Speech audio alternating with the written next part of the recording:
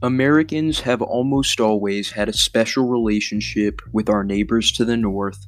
Canada and the United States share the longest international border in the world, stretching from the border between Lubec, Maine and Welshpool, New Brunswick, all the way to the northernmost border between Alaska and the Yukon Territory within the Arctic Circle.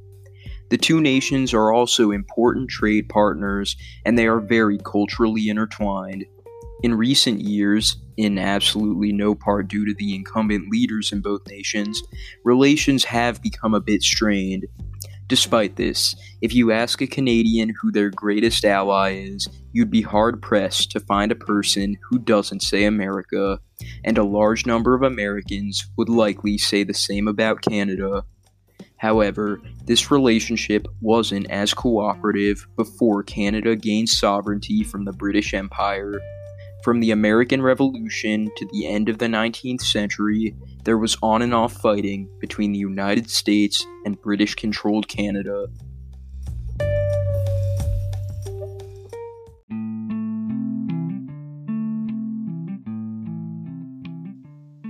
During the American Revolution, Continental Army forces conducted an invasion of Quebec in the hopes of convincing the French Quebecois to join the fight against the British. Led by former New Jersey militia leader Philip Schuyler, the Continental Army took over large parts of the St. Lawrence River Valley as well as the area surrounding Lake Champlain. However, they were soon driven out of the province by the British. The Continental Army also tried to invade Nova Scotia, but a similar result occurred, and they were unsuccessful. Approximately 40 years later, the United States once again fought against Canada in the War of 1812. Border disputes between the two nations led to a 2-year war in which British-Canadian forces burnt Washington, D.C. to the ground. In 1838, American and Canadian lumberjacks and militia fought against each other in the Aroostook War due to disagreements over the location of the border between Maine and New Brunswick. However, perhaps the most odd war between the two nations took place in 1859. While there were decades of tension behind the start of the war, it was started by a single, seemingly insignificant event. I'm going to tell you all about it right now on Historia Obscura.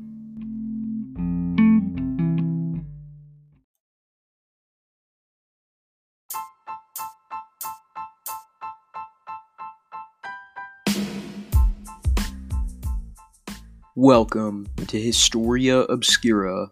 This is the 13th episode of this podcast, and I'm glad you've stuck around for this episode. Special thank you to Patreon subscriber Sodak Zach. If you want to receive a shout out in every episode, among other benefits, help support this podcast by going to patreon.com/Historia Obscura and becoming a patron. One more thing. Make sure to stick around for a little to hear a message about the sponsor of this episode of Historia Obscura, Anchor. If you want to make your own podcast, you'll want to know everything about how to use Anchor.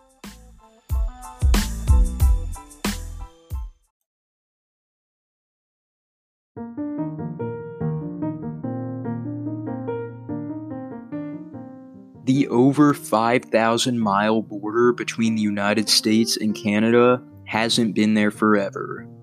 In 1857, the Northwest Boundary Survey took place in an attempt to formalize the border between the two nations.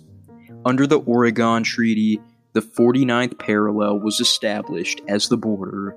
However, as Google Maps wasn't a thing back then, the individuals responsible for marking off the border didn't exactly keep the lines perfectly straight.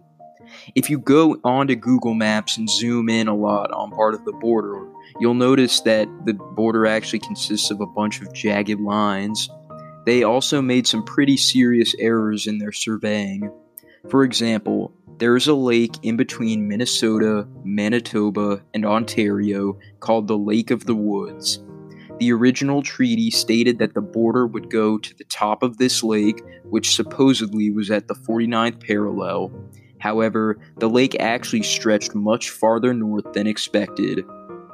This meant that the border had to go all the way to the top of this lake before returning back down to the 49th parallel. This cut off a small chunk of Minnesota called the Northwest Angle. The 100 or so residents of this piece of land are separated from Canada by their land border, but are also separated from their own state by the Lake of the Woods. Towns like this also include Hyder, Alaska, which only borders British Columbia and the Alaskan wilderness, and Alberg, Vermont, which only borders Quebec and Lake Champlain.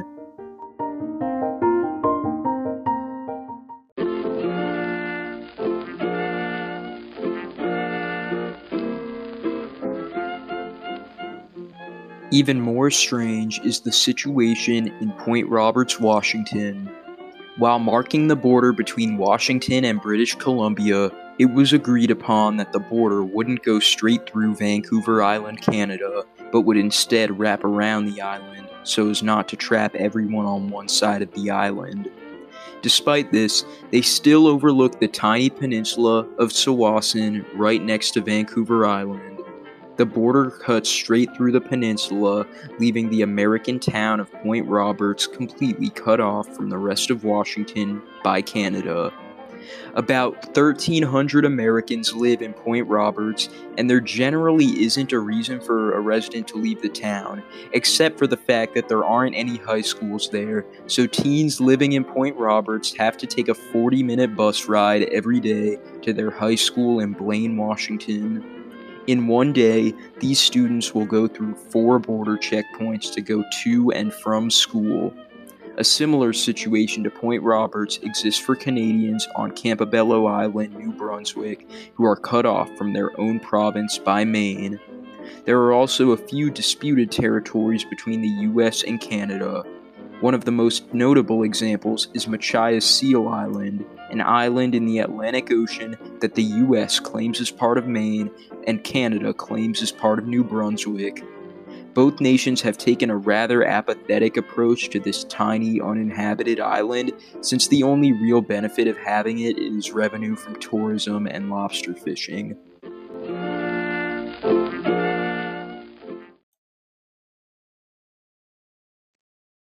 I'd like to take a moment to thank one of the sponsors of Historia Obscura, Anchor. If you do not know about Anchor, it is the easiest way to make your own podcast. Anchor gives you all the tools you need to record, edit, and publish a podcast about anything you're passionate about, whether it's sports, cooking, art, politics, obscure historical events, or anything else. You also don't need to have to go through the long and potentially expensive process of distributing your podcast, as Anchor automatically publishes it to Apple Podcasts, Spotify, and others. You can podcast from the comfort of your couch so long as you have a computer or phone with you. You can easily make money through podcasting without having to seek out sponsors yourself, since Anchor gives them to you. And the best part is, it's free. You don't have to spend a penny. If you want to make your own podcast, go to anchor.fm or download the free Anchor app on iOS or Android to get started.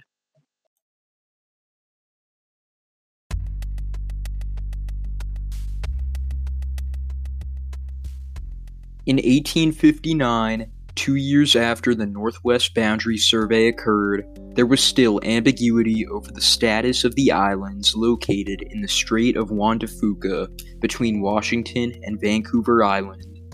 However, the islands were only accessible by boat, meaning that immigration between the US and Canada wasn't really an issue, so the two nations both passively held claims on the island without really doing anything to prevent citizens of the other country from living on the islands. But this all changed on June 15, 1859.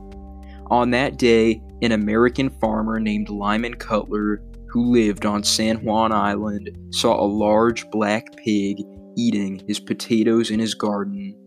This wasn't the first time Cutler had seen this pig in his garden, and in a fit of rage, he made a decision that would leave a mark on really obscure history forever. Cutler took his hunting rifle and shot the pig, killing it. Little did he know, the pig was actually owned by Charles Griffin, an Irish-Canadian rancher also living on San Juan Island. When Griffin found out that Cutler had killed his pig, Cutler offered him $10 in compensation, which is worth about $300 today. Griffin demanded 10 times that amount of money, and Cutler refused. According to bystanders, Cutler reportedly told Griffin that he should have, and I quote, kept his pig out of his potatoes, to which Griffin replied, "It's up to you to keep your potatoes out of my pig." Eventually, the British government in Canada threatened to arrest Cutler if he didn't give Griffin the money. In response, the American government asserted its sovereignty over San Juan Island and offered military protection to Cutler. It was the start of the Pig War.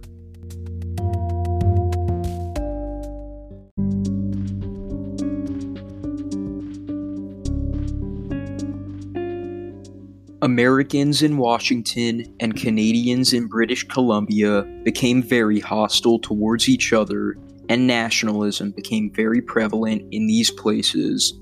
General George McClellan, who would later serve as governor of New Jersey, theorized that the shooting of the pig was actually planned so that the two nations would have an excuse to go to war. However, the American and Canadian residents of San Juan Island went about their lives as usual, and they continued to live mostly in harmony with each other. At the same time, the military presence of both countries grew rapidly, and by August 10th, there were almost 500 American soldiers with 14 cannons and over 2,000 British soldiers with 5 warships on San Juan Island. The military command of both sides gave its soldiers near identical instructions: don't fire the first shot.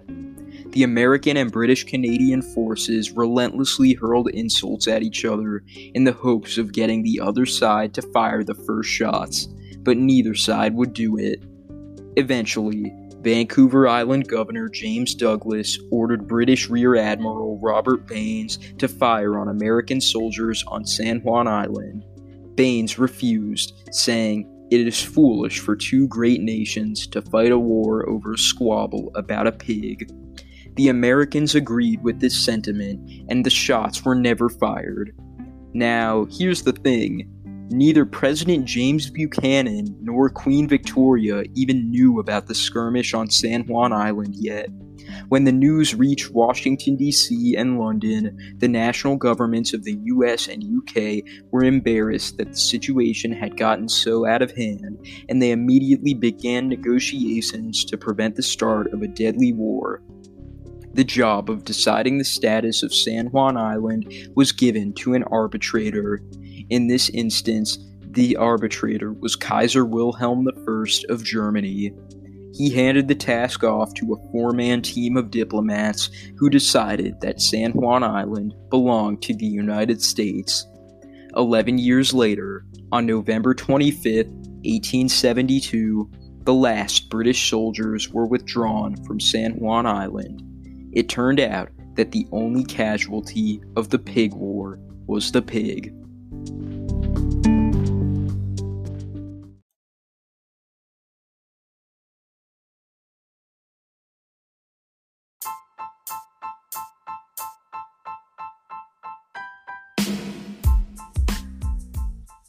I hope you enjoyed this episode of Historia Obscura.